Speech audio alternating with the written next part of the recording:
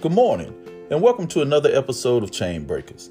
Today our scripture is coming out of Acts chapter 27, verses 18 through 20. Finally, Paul called the crew together and said, "Men, you should have listened to me in the first place and not left Crete. You would have avoided all this damage and loss from this storm. But take courage, none of you will lose your lives, even though the ship will go down." See, Paul said, if you would have listened to me, you would have avoided all this damage and loss. See, sometimes we find ourselves in a storm because we didn't listen to instruction.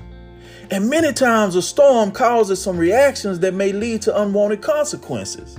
But Paul said to the crew to take courage, none of you will lose your life. Now, I know some storms may appear as the end of all things, but you will survive it. The only loss in this storm was the ship.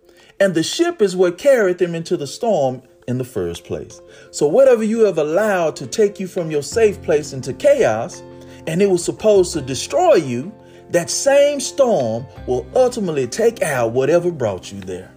God bless you and have a great weekend.